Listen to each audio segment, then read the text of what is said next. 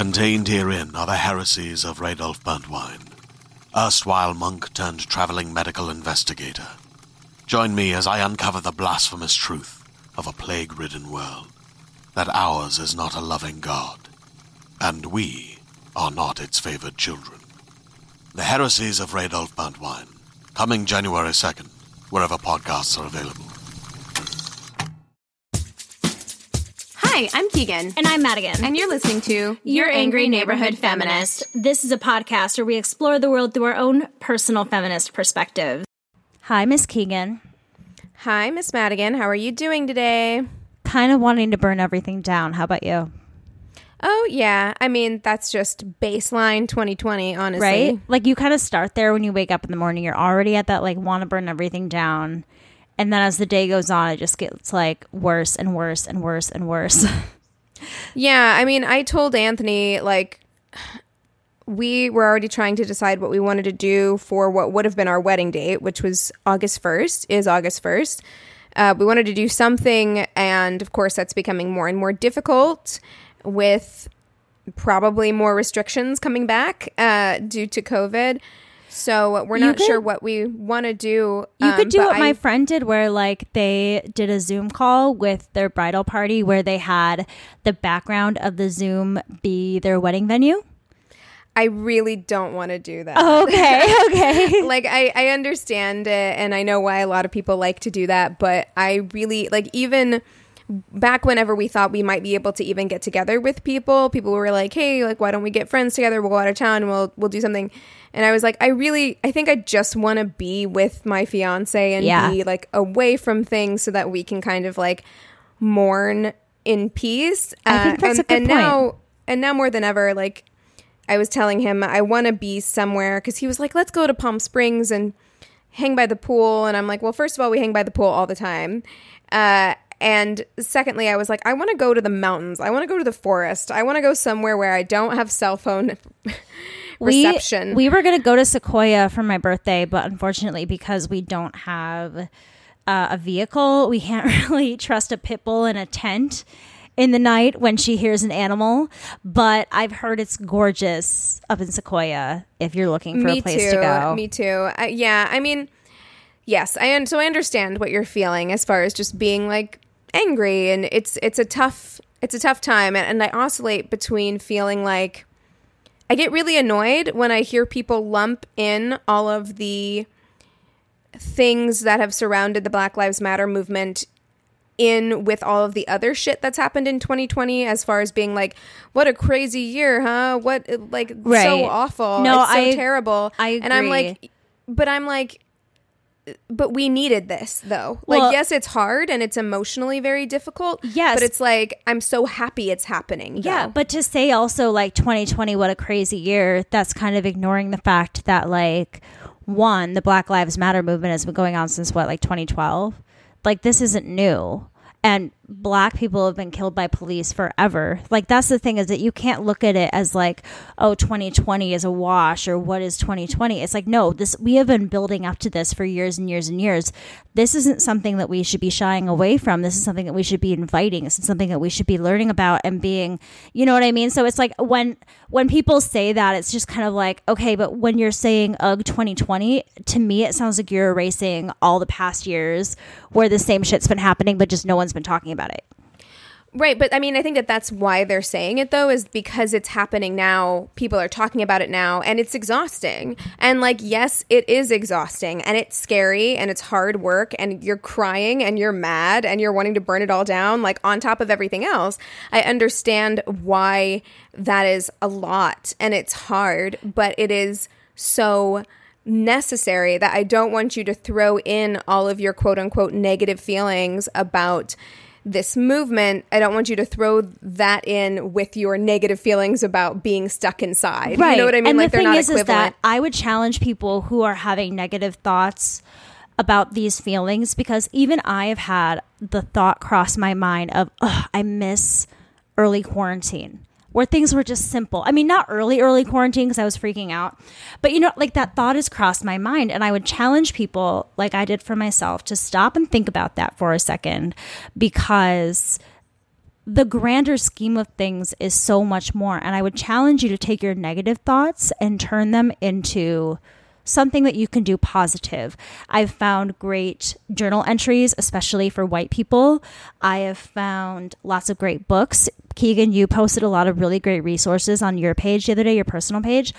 And I have found that the more that I educate myself, it's not that the less mad I get, but the more I'm able to turn that anger into something that I can feasibly see myself taking steps to change. And that's something that's new for me because we've talked about this stuff for years and I've been aware of it and I know the names and I know the stories and all of these things. But the more education I'm getting at the real basis of what our laws are and what our police is doing and the funding and everything, it's helping me turn some of that confusion or not knowing what to do into actually taking feasible steps on how I can possibly make some sort of tiny contribution to the larger picture. And I think especially for white people who are thinking of this as a negative thing, you need to rephrase your thinking because this is nothing. Like that's absolutely nothing. And you can turn that anger into fight and positivity and make a difference. Right. And just understand that like if you are longing for things to go back to the way that they were, you need to examine that very closely. You really need to examine why you feel that way. What is that rooted in? Because you have to have the understanding that normal wasn't working for everybody. And in fact, even though it may have been comfortable for you, really examine whether normal was good enough for you even. Because the system is really built to uphold a very specific kind of person. And yes, white people have an advantage just across the board, point blank period. If you have been educating yourself at all during this time, you should know that. That should go without saying. However, the system is specifically built to hold up not just white people, but also wealthy people. The system is classist as well. So just know that like what people are fighting for, what they're showing up for, it's for you too, most likely. You know what I mean?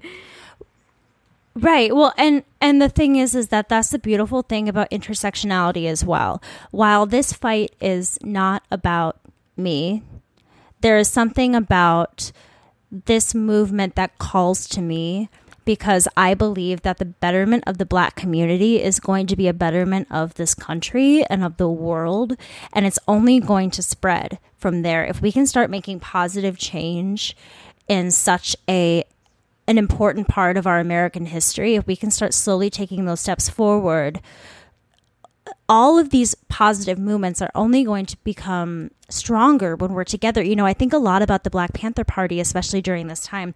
And I think about how they were so open to other groups of people and they wanted to bring people closer together to care about their cause and to also, you know, show that they cared for them as well. And I think that that's something in the future that could come out of all of this. I think that Black people have historically, I mean, and this is something that Black people get really frustrated by. I know we haven't started talking about any news yet, but Black people do get very frustrated by the fact that they are always opening the door and fighting for other people to walk through it. Since the very fucking beginning, like that has always been the case. Before the women's movement, there was the abolitionist movement. It has always been this way. Hassan, I can't remember his last name, but I think he was on The Daily Show. He has a show now on Netflix, and he did a very powerful piece where he is Indian, I believe. He's an Indian American.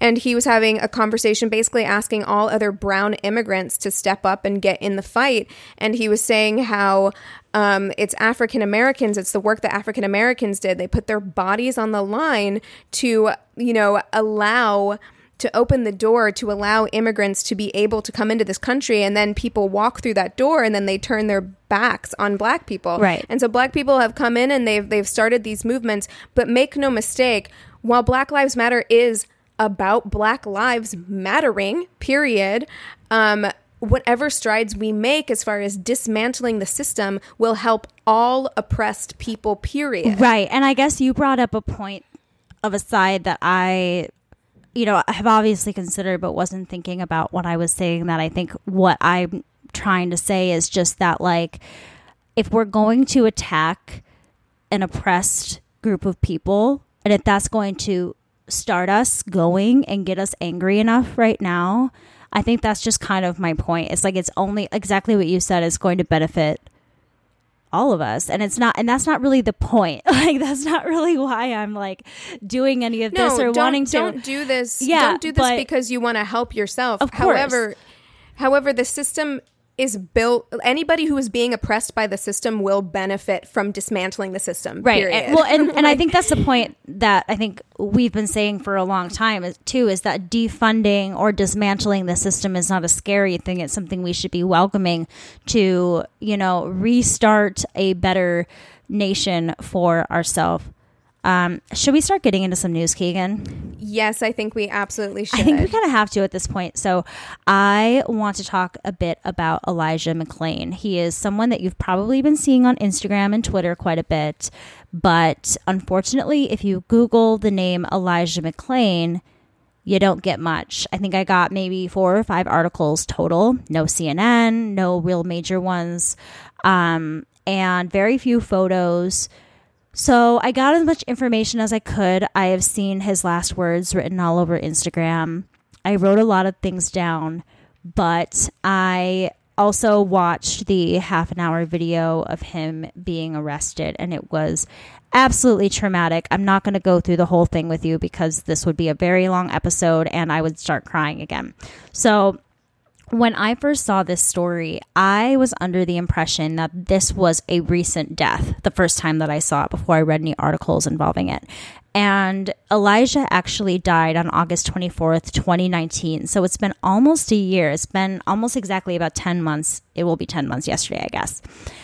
He was in Aurora, Colorado, and a citizen called 911 after seeing him walking down the street wearing a ski mask and, quote, flailing his arms. It was believed that he was listening to music at the time, which he tells the cops, and his friends say that he was probably dancing. And this was something, like, the fact that somebody would call 911 on somebody, like, singing and dancing down the street is such a foreign thing to me because, Keegan, you can attest to this, the drive past Warner Brothers to our old school that we won't name, did you not always see people dancing? Or like in Hollywood, or like I see people dancing down the street and singing to themselves all the time. All people. Stop calling the cops on all people for existing in a way that you don't like. But especially, do not call the cops on Black people or people of color for existing in a way that makes you uncomfortable. Because he wasn't doing anything wrong. And that person... Right. Well, and the 911, the person who called 911 even says so. Like, they ask, like, is he dangerous? Then why are you calling? Exactly. Then why are you calling? That person should honestly be held responsible. I'm not even fucking kidding. Like, they're trying to introduce a bill in New York after what happened with Amy Cooper and Christian Cooper. They're trying to introduce a bill there where it will be criminalized if you call the fucking police on somebody who isn't doing anything. Right. Because we have seen more often than not that it is a death sentence for Black men and women in particular. Yeah. So fucking, if you've ever seen someone doing something and you're like, that might be shady. If you don't fucking know, don't call the cops. Well, that was the whole point of what I was saying. It's like, I see people dancing and singing down the streets all the time. And it's like, if I don't want to engage with it, I just ignore it and keep going. If I want to engage in it, I'll applaud. I'll give a thumbs up, whatever. I just don't understand this man's freedom of expression being this, scary thing. I think I've mentioned this on the show, but I'm in the middle of the Trayvon Martin story right now. His parents wrote a book called Rest in Power, and Elijah's story actually reminds me a lot of Trayvon's story, especially with the specifics of getting iced tea for a little brother, going to the convenience store, and also the interaction between the 911 caller and the operator to me seemed eerily similar. So according to the cops, when they approached Elijah, he resisted arrest and apparently attempted to grab an officer's weapon. So in the video... Okay. Yeah. there's a lot to parse out there. I don't understand. If you're not doing anything, why are you being arrested? Right. Like, I don't understand this resisting arrest. Well, why was he being arrested? Period. Right. And the thing is that, so later in the video, the cop is like explaining what happened to someone else that came on the scene. And he's like, yeah, we came up and I put him against the wall and he was heading for Rosia's weapon or something. And then the whole video, that nothing infuriated me more in this video than being like, chill out, bro, relax, dude, don't fucking do that again, bro. Like, they're dude broing him the entire time and he is doing nothing but telling them that they're beautiful and he's sorry and he's just an introvert. Like, it's just the most innocent, peaceful sound. I mean, painful. Like, it's obviously painful, but he's singing things so clearly and so beautifully and kindly to these cops who are like dude broing him like a bunch of frat brothers. I could not believe what I was hearing. They sought him out to brutalize him. There is no other explanation. Right. They moved their cameras and then later said that all of their cameras fell off. Well, yeah, there's an officer that says, dude, move your camera. So and that's on tape. Clear. But they did. Most of them did move their cameras. There's about 10 minutes where it's basically just you're looking at the grass and you can just hear everything. You wouldn't move your camera if you weren't intending to harm somebody. Right. Period. Yeah.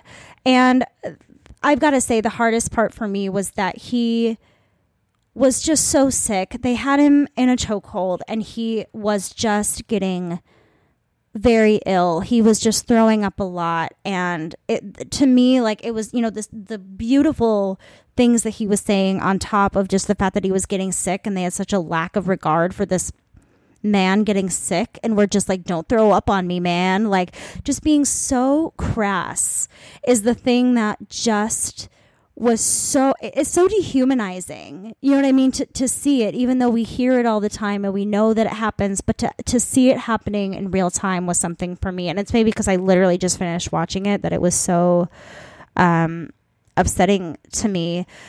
So when the cops came, they had him down for about 15 minutes. And eventually the paramedics come and they inject him with about 500 milligrams of ketamine, which is a dosage that is way too much for his size. And on the way to the hospital, he had 2 cardiac arrests. By August 30th, he was pronounced brain dead, and his family decided to pull the plug and let him move on. They have talked about wanting to get into more of an investigation, but as we all know, it kind of seems like empty promises.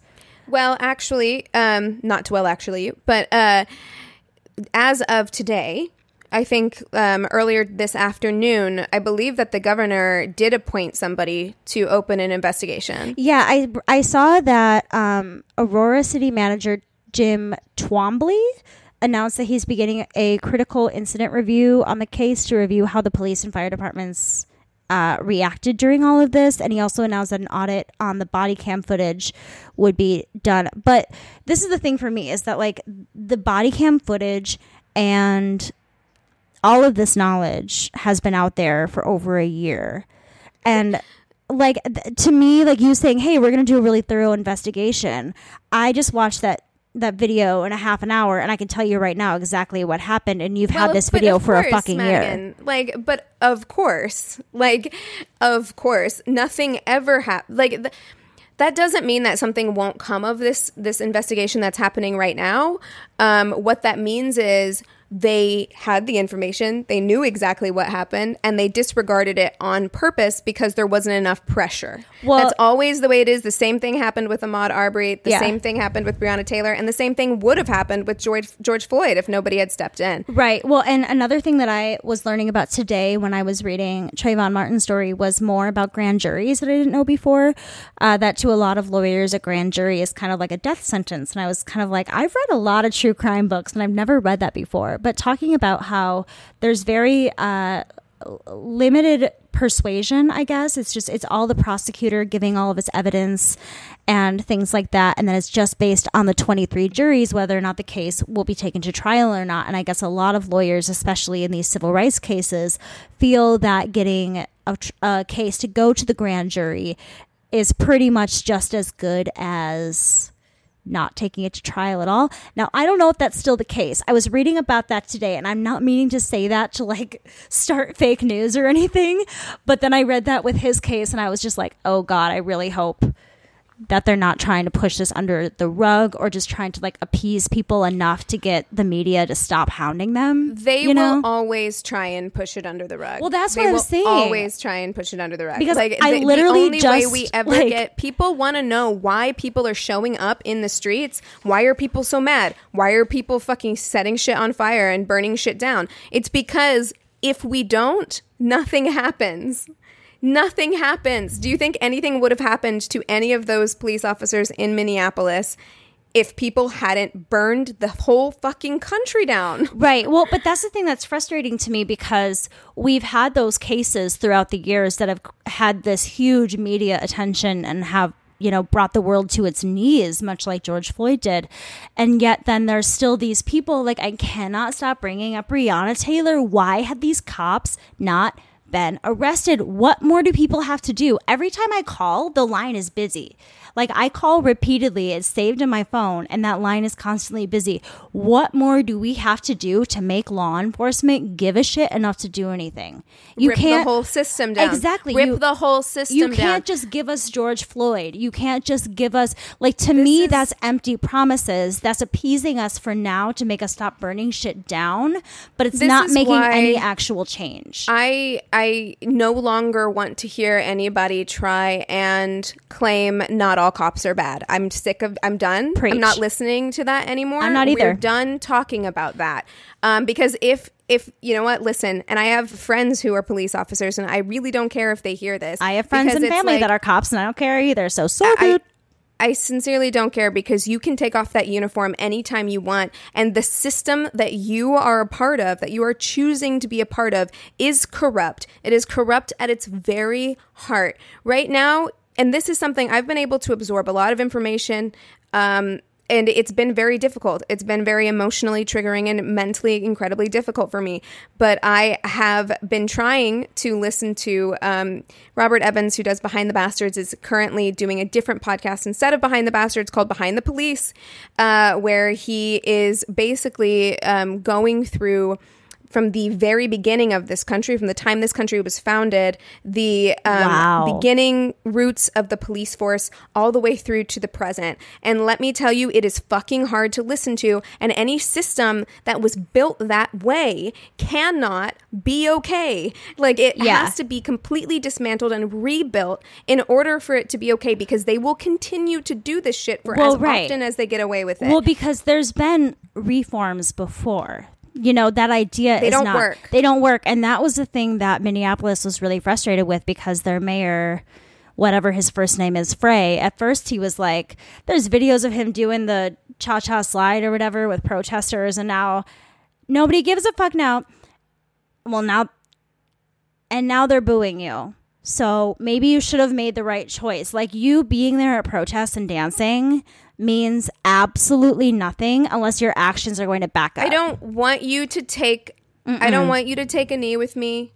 I don't want you to fucking march in these streets with me. I don't need a fist bump or a high five. I need you to get on our side and dismantle this whole fucking thing. I just don't understand how their sides anymore. I think that's the thing, is that it's been so blatantly painted in our faces these days. Not that it hasn't been for years and years, but I feel like for the average citizen, someone who doesn't listen to our show, somebody who doesn't get involved in social activism in their day-to-day lives, are suddenly being confronted with these things. And the fact that, and I know I'm not, naive to the All Lives Matter crowd out there and the white supremacists, but the fact that there can even be sides about human lives, I think the sides come in, I'm never going to get past when it that. comes to police, and I don't think we're going to get to the other stories that we have today. But I know, I think we're just going to talk about this shit today.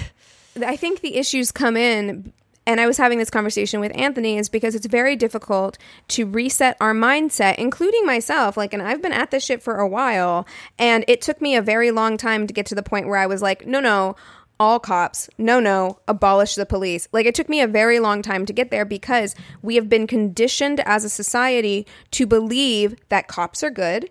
It's in all of our media. We've been conditioned to believe that. Yeah. We've been conditioned to believe that America is good and righteous at heart, that the status quo is that we are good and righteous. And all of those are untruths. Those are not, they're not true. And so... Yeah, I just wanted to say really quick, Keegan, I'm smiling because I'm laughing because literally everything you're saying is like the opposite that my dad told me growing up. He's like, trust no one. Cops are bad.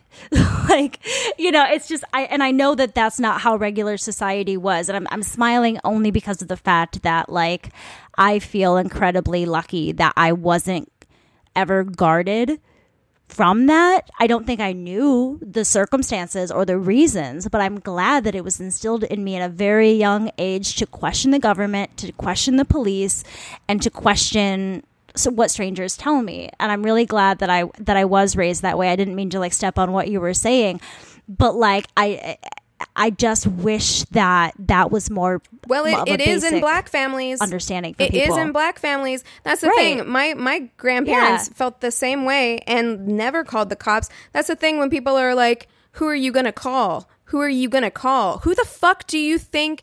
Who the You're fuck gonna call do you think Ghostbusters? brown people Who have cares? been calling? Who do you think black people have been calling? Because it hasn't been the police. Like it's so frustrating to me to hear people say that. Who are you going to call? Weaponizing assault, weaponizing sexual assault. Who are you going to call if you get raped? What the fuck do you think happens to women when they call the police when they've been raped? What do you think happens? Yeah. You think it's all rainbows and sunshine and that shit just gets taken care of?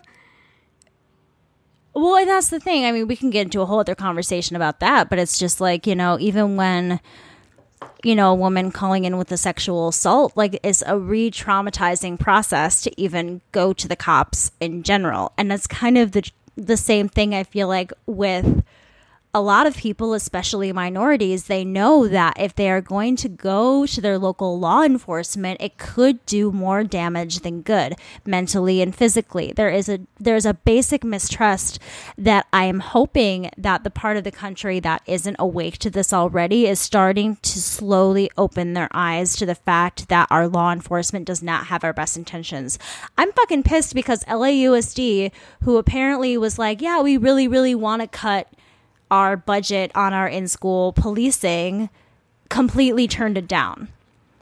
It's so like this. It's so clear to me that if you don't care enough about even children, it's just like the distrust is just mounting and mounting, and I'm seeing it in the younger children too. And it's just good. Like I'm glad I hope for the it, but it's systems just end up getting taken down. I've been really mindful to go back to kind of like what I was saying before. Is like I do believe that we as a society as a whole have been conditioned to believe that we in the media that we watch cop shows, we watch detective shows, we absorb a lot of true crime, all of these things where we are conditioned to believe that law enforcement are inherently good. They are the good guys all the time. And we have to reprogram ourselves to understand that like that is propaganda, largely. Right. Can I make an observation on something that you just said that I've actually been thinking about a lot lately? Yes, my battery is low and I do want to talk about Ahmaud Arbery before we're done. But yes, go ahead.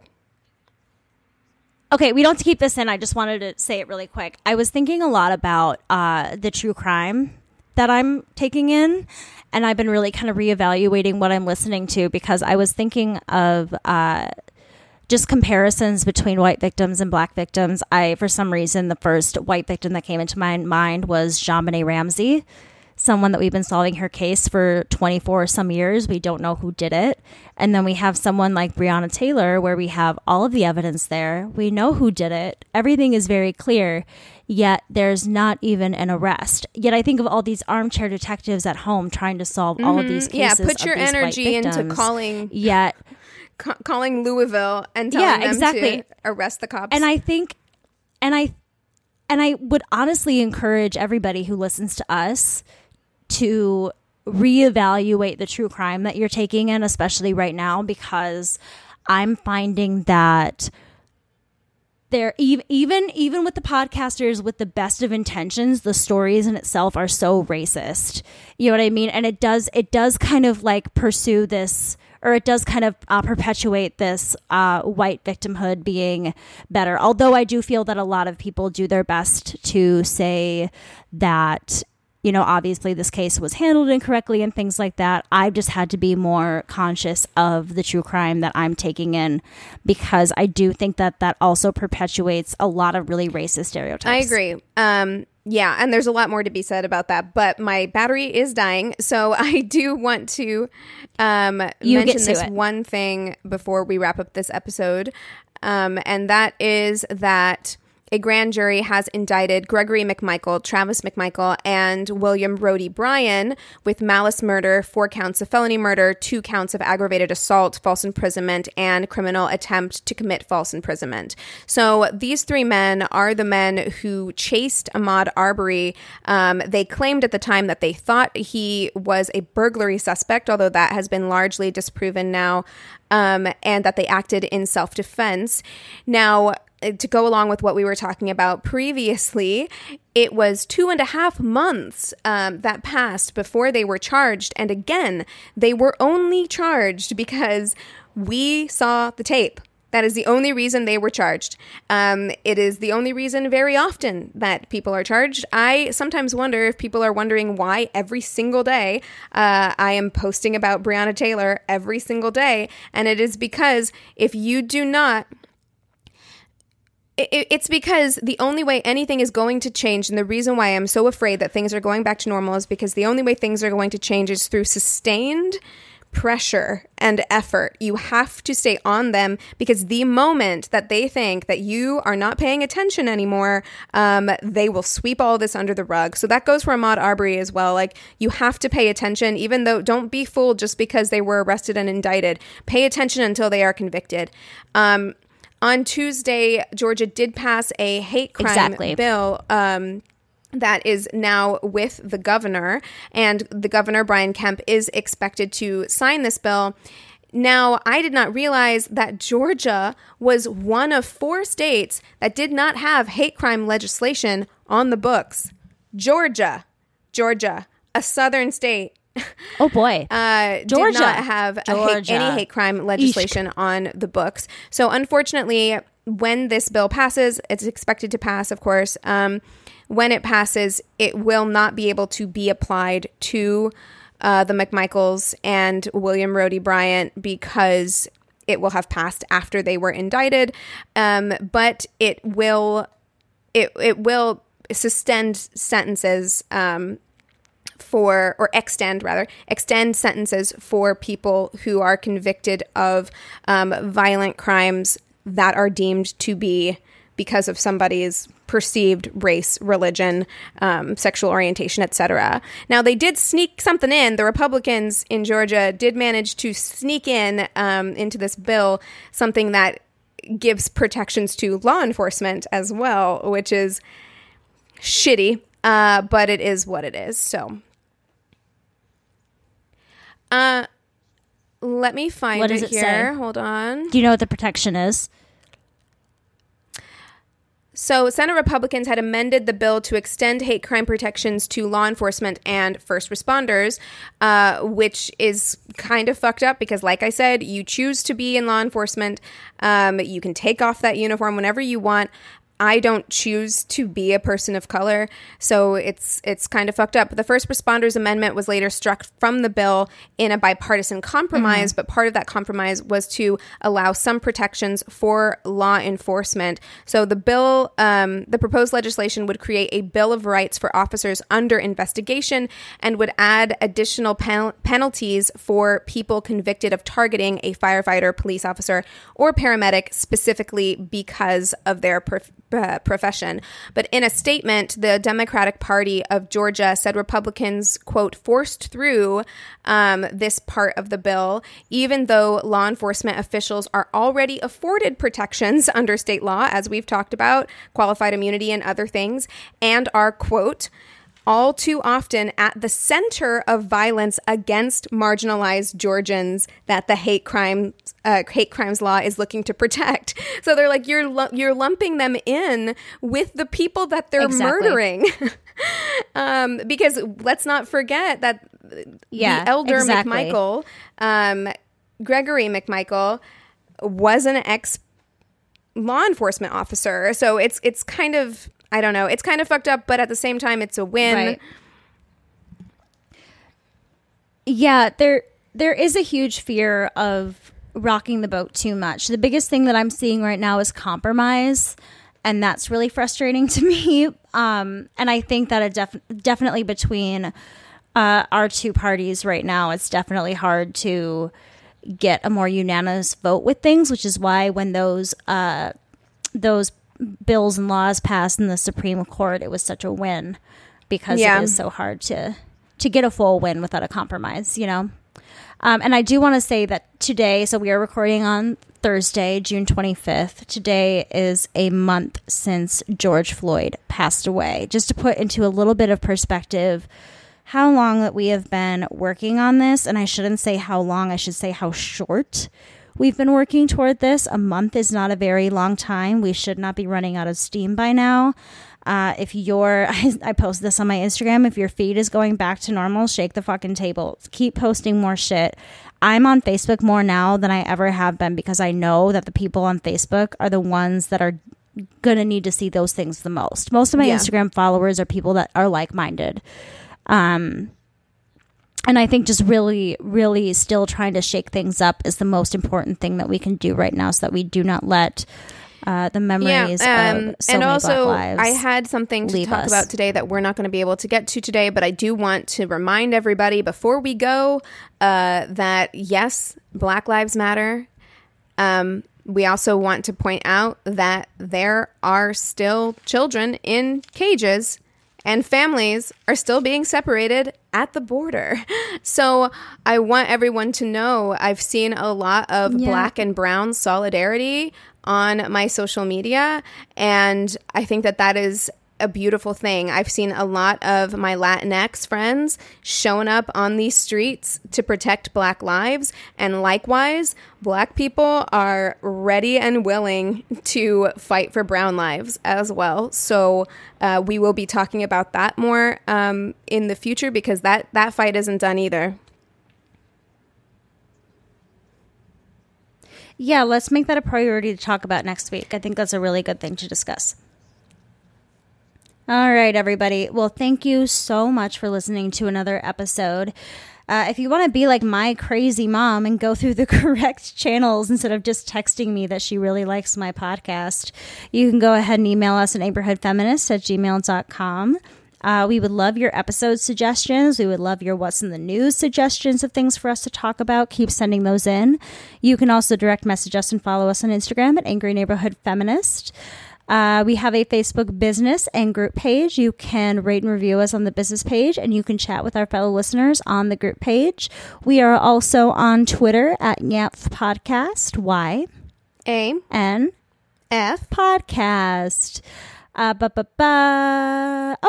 Podcasts. If you haven't already, please, please, please leave us a review on Apple Podcasts. It would mean so much to us. And if you don't already, go ahead and listen to us on Radio Public. It is a free way for you to listen, and it helps us out just a teeny tiny bit. All right, everybody, with all of that being said, we encourage you to rage on. Bye. Bye-bye.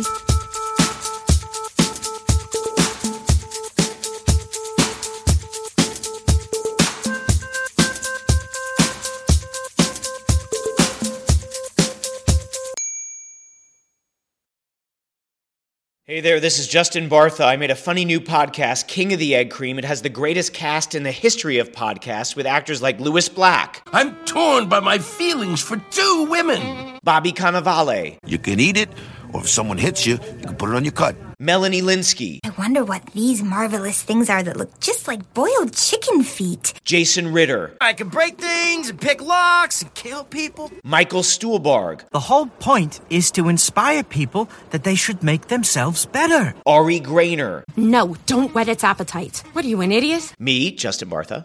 That's not just any egg cream, that's a Lemke's special. And all narrated by the hilarious Richard Kind. This is the story of Harry Dalowitz. and how he rose from nothing to become New York's King of the Egg Cream. So if you like funny true stories, come listen to King of the Egg Cream, available wherever you get your podcasts.